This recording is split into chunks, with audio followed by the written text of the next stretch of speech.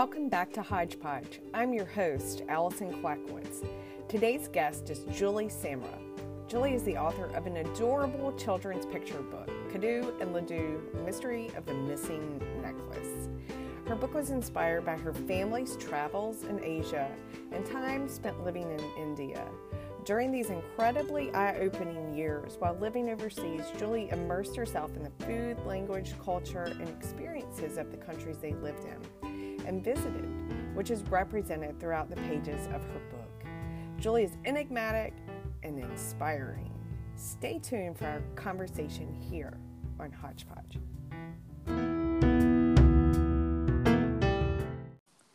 Welcome to Hodgepodge, Julie. Thank you. Happy to be here. I am so excited to have you as a guest to talk about your beautiful children's picture chapter book, Kadoo and Ladoo, Mystery of the Missing Necklace. It's such a charming book. Oh, thank you. The main characters, Kadoo and Ladoo, are just so sweet. And in the book, they are the best of friends. They even share the same exact birthday.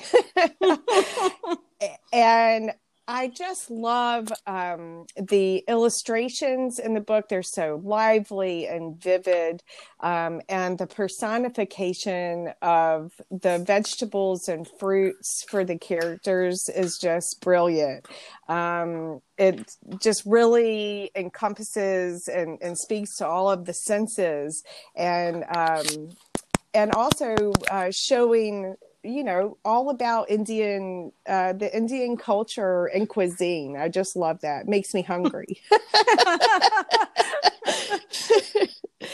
So give our listeners a little summary of what the book is all about. Sure. So Kadoo and Ladoo are best friends, and they are growing up in a small village in the north of India, and they are hungry for adventure. And in this little tiny village they live in, they have to find adventure. So one of the aunties, and in Indian culture, an auntie is just somebody older than you, maybe a neighbor or a friend's mom or someone you call them auntie or uncle. So one of the aunties in the village has lost her necklace, and the two boys go on an adventure around the village to find the necklace. Yes, and what an adventure it is! It's so cute, and it is just a great read.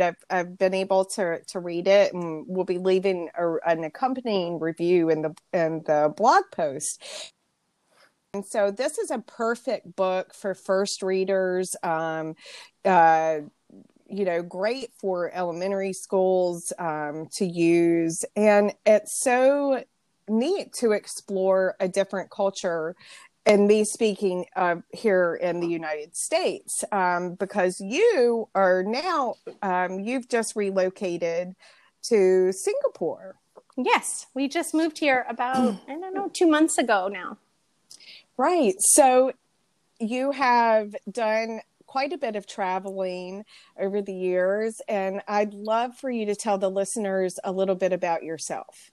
Sure. So I got married to my husband, who is a British Indian. So he was born and raised in the UK, but ethnically Indian. And we got married in 2007. And since then, we've been moving around quite a bit. We spent about 6 years in Asia right when we got married. We lived in Shanghai, China for 2 years. And then we spent 1 year in Tokyo, Japan, and 3 years in Hyderabad, India, which is in the south of India.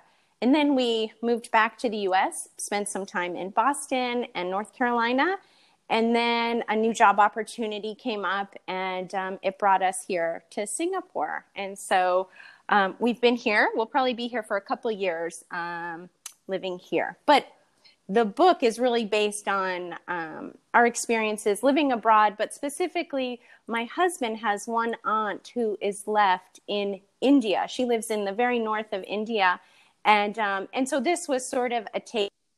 Do you remember? So your husband's aunt was still living in India. That's right. And you were expanding on that. Yes. Oh, so My husband's aunt lives in the north of India. He has one aunt left in India. Everyone else is in the UK or in Canada.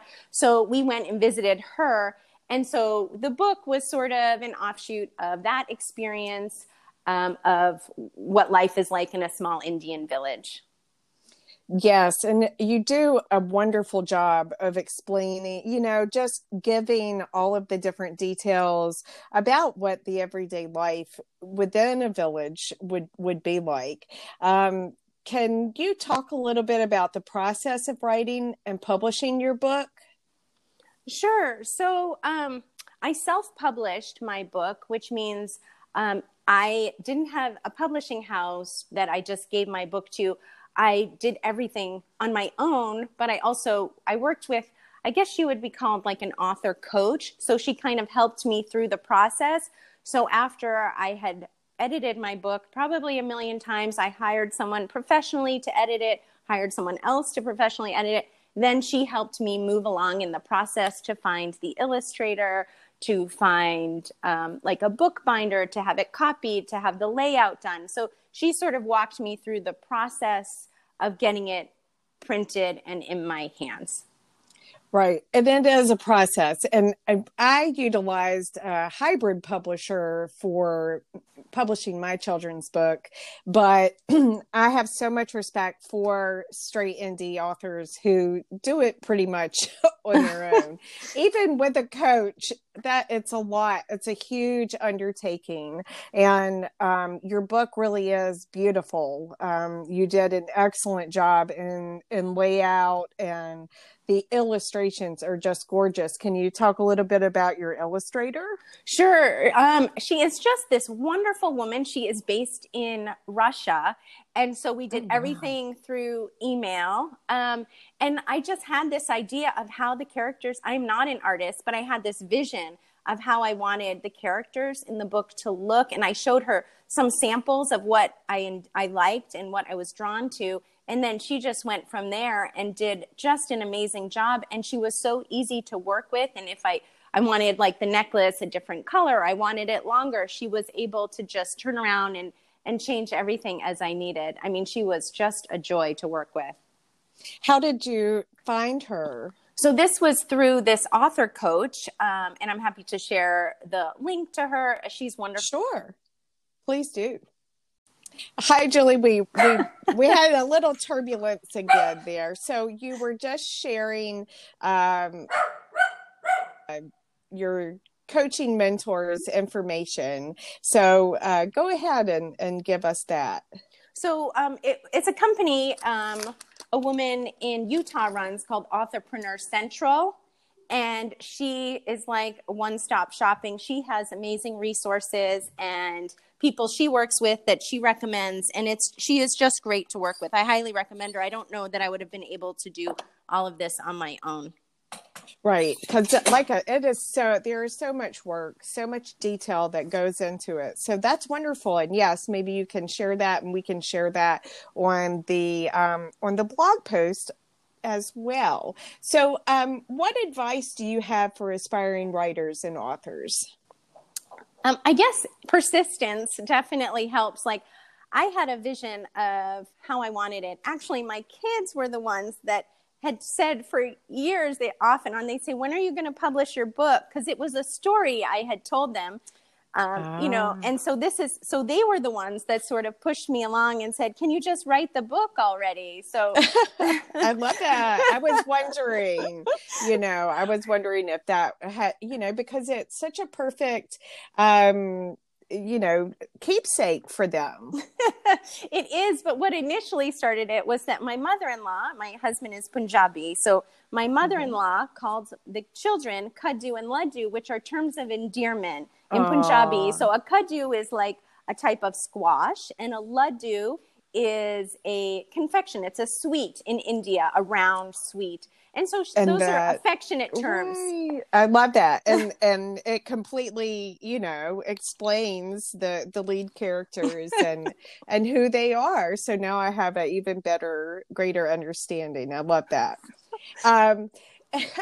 So do you have any future projects that are, out there on the horizon that you'd like to tell the listeners about? Sure. So this is just the first book in a series because Kadoo and Ladoo, as I've said, they love adventure. So their next adventure is taking them to England, and they visit the Queen. And yes! I love that. Mm-hmm. So by living in Singapore, my kids are in school full time, and despite having a new puppy, I will have more free time. And so I've started to write the book.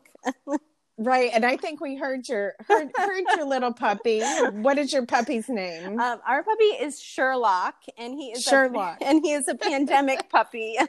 Oh, needed some extra furry love. That's right? True. Yes, he comes all the way from North Carolina. We brought him to Singapore with us. We love North Carolina pets. That is so wonderful. And so how is life going there in Singapore for you and your family?